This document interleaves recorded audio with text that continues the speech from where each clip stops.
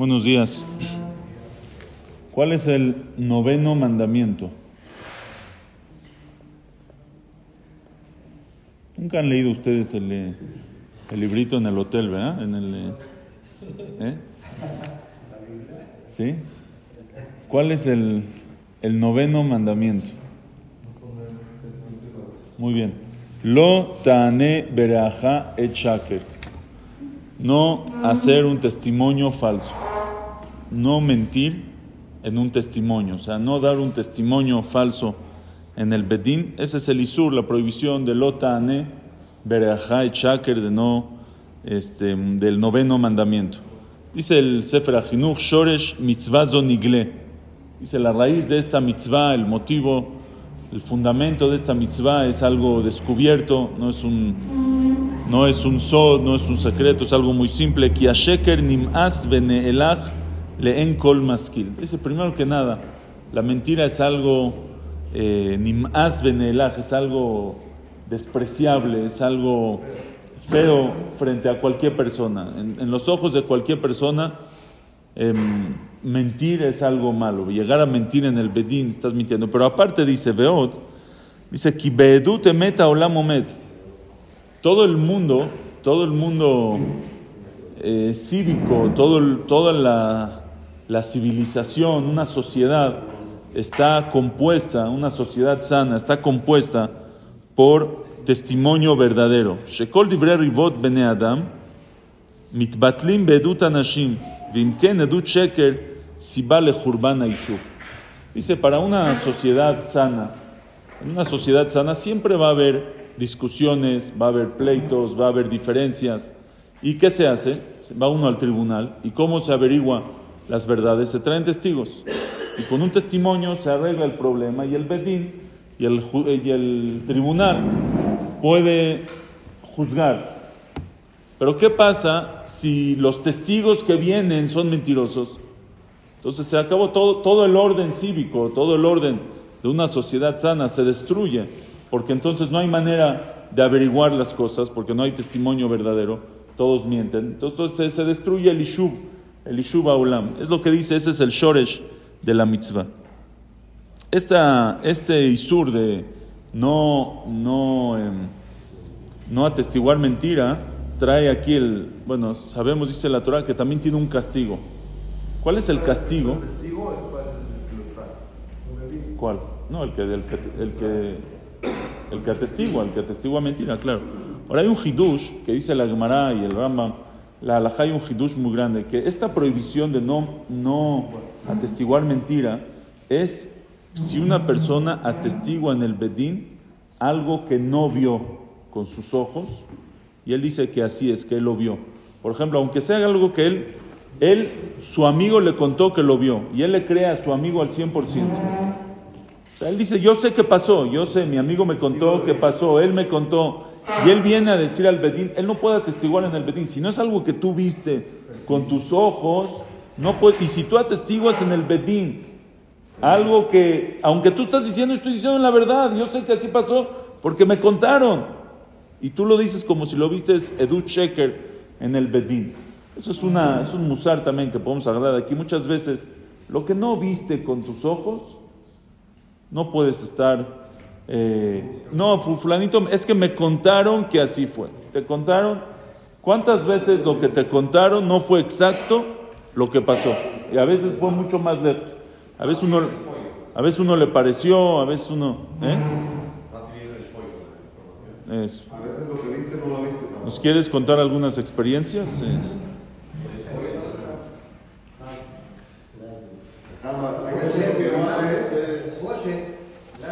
No se han llevado, lo que viste ni siquiera eso. Exactamente. Y cuando el otro lo vio y lo interpretó y no sabes lo que vio y uno viene y ya lo toma como verdad. Dice la Torah, no tomes como verdad. Sí. Puede. Exactamente. Ok, ¿cuál es el castigo del que atestigua mentira? Lo que quería hacer. Muy bien, dice la Torah, Vasitemlo kasher zamam lasot leachim. El castigo del que atestigua mentira es que le hagan lo mismo que él que tramó hacer. Por ejemplo, si llegaron unos testigos falsos y atestiguaron que que Reubén mató a Shimón. Hubo un asesinato. Hubo un asesinato y no se sabe quién lo aleno y no se sabe quién asesinó. Es algo que pasaba en tiempo, no es algo, por supuesto, no es algo actual, no es algo que pasa en México, que alguien mató y no se sabe quién mató, ¿me entiendes? No es algo común. Pero es algo que pasaba en los tiempos de antes, en tiempos de la Gemara. Llegó uno y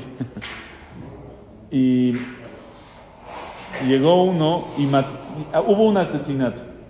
Y llegan dos testigos y atestiguan en el Bedín que Reubén fue el que mató a Shimón. Fue Reubén. Los hacen todas las derishot, hakirot. La Gemara y en Sanedrín trae todo el orden, cómo los investigaban, no es fácil. Al final sale que, según la investigación del Bedín, tampoco el Bedín son profetas, ellos en lo ladayan en la Masha en Abrod, lo que viene frente a él, y decidieron que van a matar a Reubén, reciben el testimonio, y deciden que van a matar a Reubén, y que van a matar a Reubén por haber matado a Shimón.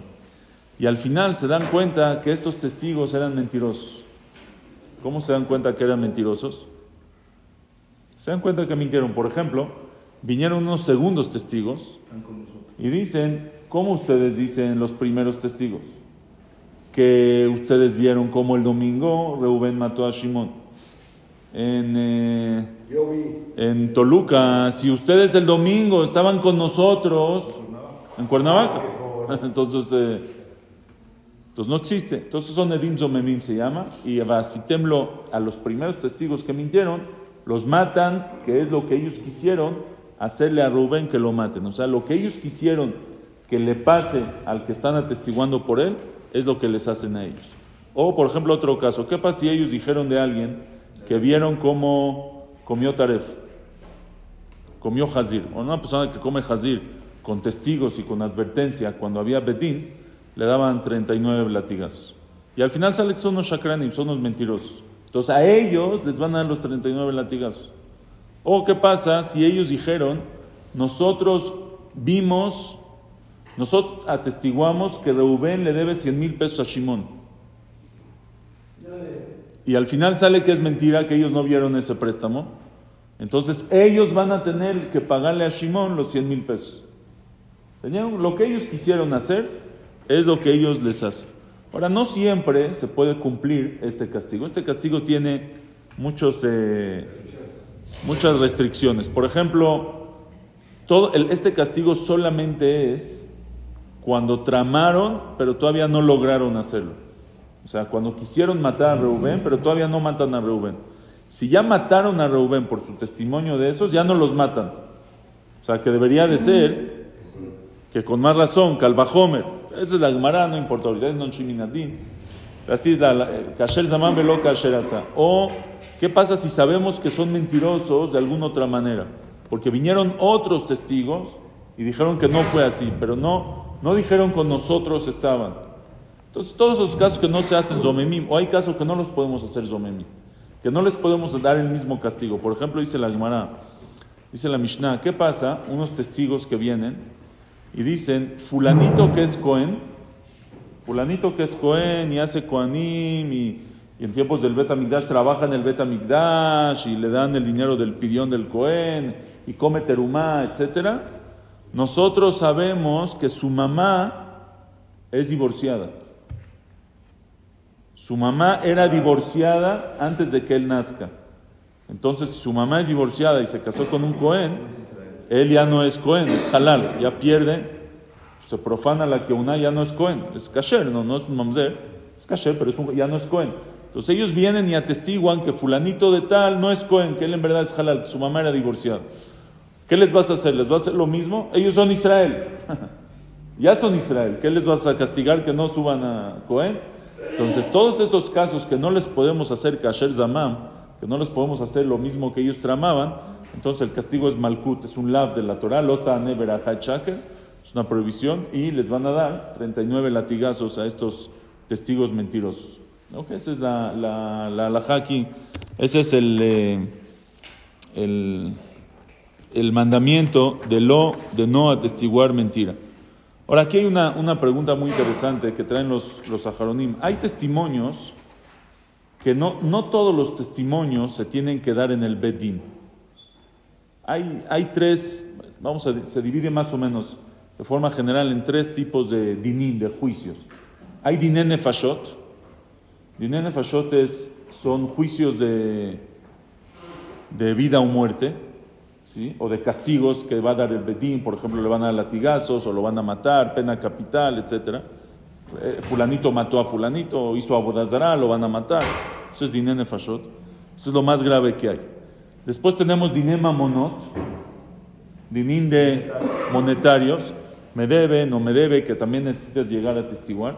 Y hay un tercer grupo que se llama diné isur be'eter, cosas de prohibido y permitido, que ahí no necesitas el Bet Din. Para los primeros dos, a la fuerza necesitas un Bet Din. Para hacer un din monetario, que a quién le sacan dinero, quién tiene que pagar, necesitas un Bet Din. Para saber si le van a castigar a uno, le van a dar malkut, o le van a dar hayam mitá, o le van a dar pena capital, necesitas al Bet Din. Pero isur be'eter no necesitas Bet Din. Por ejemplo, si yo necesito saber si esta comida es kasher o no es kasher, ¿sí? Yo no sé, ¿necesito el Bet Din que me diga que esto es kasher? No necesito el Bet Din. ¿Quién me alcanza? Ahí afilú, ed echad neeman beisurim. Si hay un testigo, que es una persona kasher, neeman, una persona confiable, que te dice esto es kasher, ya le puedes confiar. Ed echad neeman beisurim. El mashgiach, nosotros vamos al restaurante. ¿Quién te dice que lo que comiste es kasher?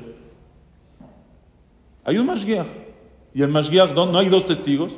No, en isur be'eter, cuando uno alcanza, el mashgiach es uno, y él me está diciendo que es kasher, entonces ya lo puedo creer. Y no necesita ir al Bet Din a testiguar. Con que me diga a mí, ya le creo. O, por ejemplo, uno llega a su casa y su esposa le sirve de comer. Los tiempos de antes, de la Gemara, ¿no? Que llegabas a tu casa y tu esposa te servía de comer. ¿Quién dice que es kasher? ¿Quién dice? A lo mejor trajo, no sé. ¿Quién dice? Ella dice que es kasher, entonces le crees ahí.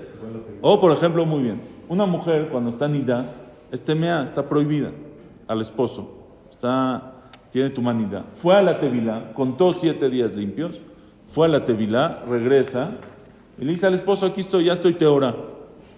¿Quién dice? ¿Dónde están estos 2 testigos que fuiste a la tevilá? No hay 2 testigos.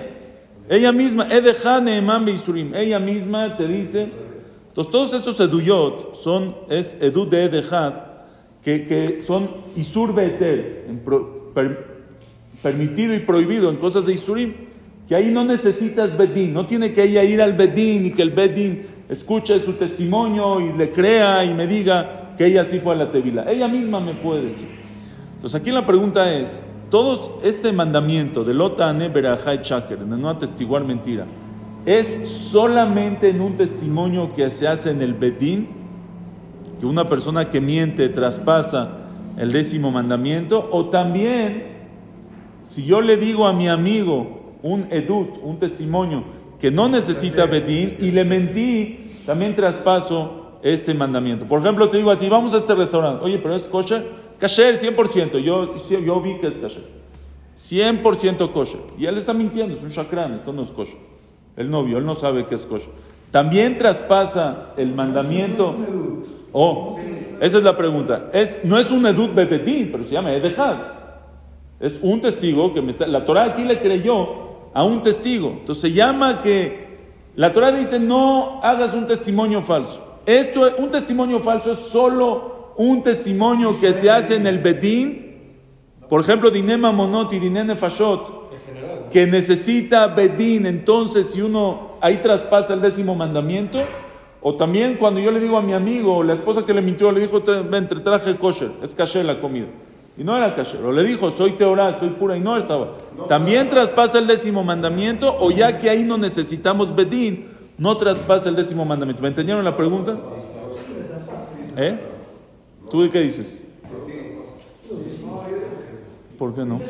Yo diría que sí, es lo más lógico, ¿no? ¿Por qué no? Es una mentira, si no vale todo. O sea, mintió. Y es un testimonio, es un edud de edejad. Por eso, pero para traspasar necesitamos todo el tema de Betín. Bueno. O sea, para hablar precisamente del traspaso del mandamiento. Sí. Y eso, entonces, en verdad, es mahloket en los rishonim, de muchos rishonim se ve, la mayoría tal vez de los rishonim se ve, como está diciendo Tofi, que en verdad no se traspasa, como tú dijiste también, no se traspasa más que en el bedín. En el bedín, cuando la Torah dice lota nebraja, edut, un testimonio, es un testimonio que se da en el bedín, que una persona cuando lo dio ya no se puede retractar, que van sheigichu benojoser umagid, que tiene todas las alajot, es un testimonio especial, que tiene un mahamad, que tiene una cierta, una cierta importancia que se da en el bedín, esa categoría que se da en el bedín, ese es que el que lo miente traspasa lota nebraja chaker. El otro es muy grave también, es muy grave y no se puede y lo que tú quieras, pero no es el 10º mandamiento de lota nebraja chaker. Y hay quien dice, como dice Fedayo, no, que también en cualquier edut, cualquier testimonio, que por tu testimonio alguien coma o alguien haga algo, eso también estás traspasando el 10º mandamiento. Hay quien dice que aquí la Torah cuando dice lota ane bereaja et shaker, entonces tiene que ser algo que tiene que ver con tu compañero. Lo van a castigar, le van a sacar dinero, pero si esto es kasher o taref, que no le afecta a él, entonces ahí no fue dicho este mandamiento. Que le afecta a un tercero. Sí, exactamente. A él mismo. Al que estás diciendo bueno, eso es la mahloket que hay aquí, y ese es el 9º mandamiento. Va a ser mahloket si traspasa este mandamiento. Es verdad. Ahí si tú dices sí le afecta porque le está haciendo eso un isur. Va a ser shogeg, no es sequila, no, nida no es sequila. Es caret, para mí. Está bien.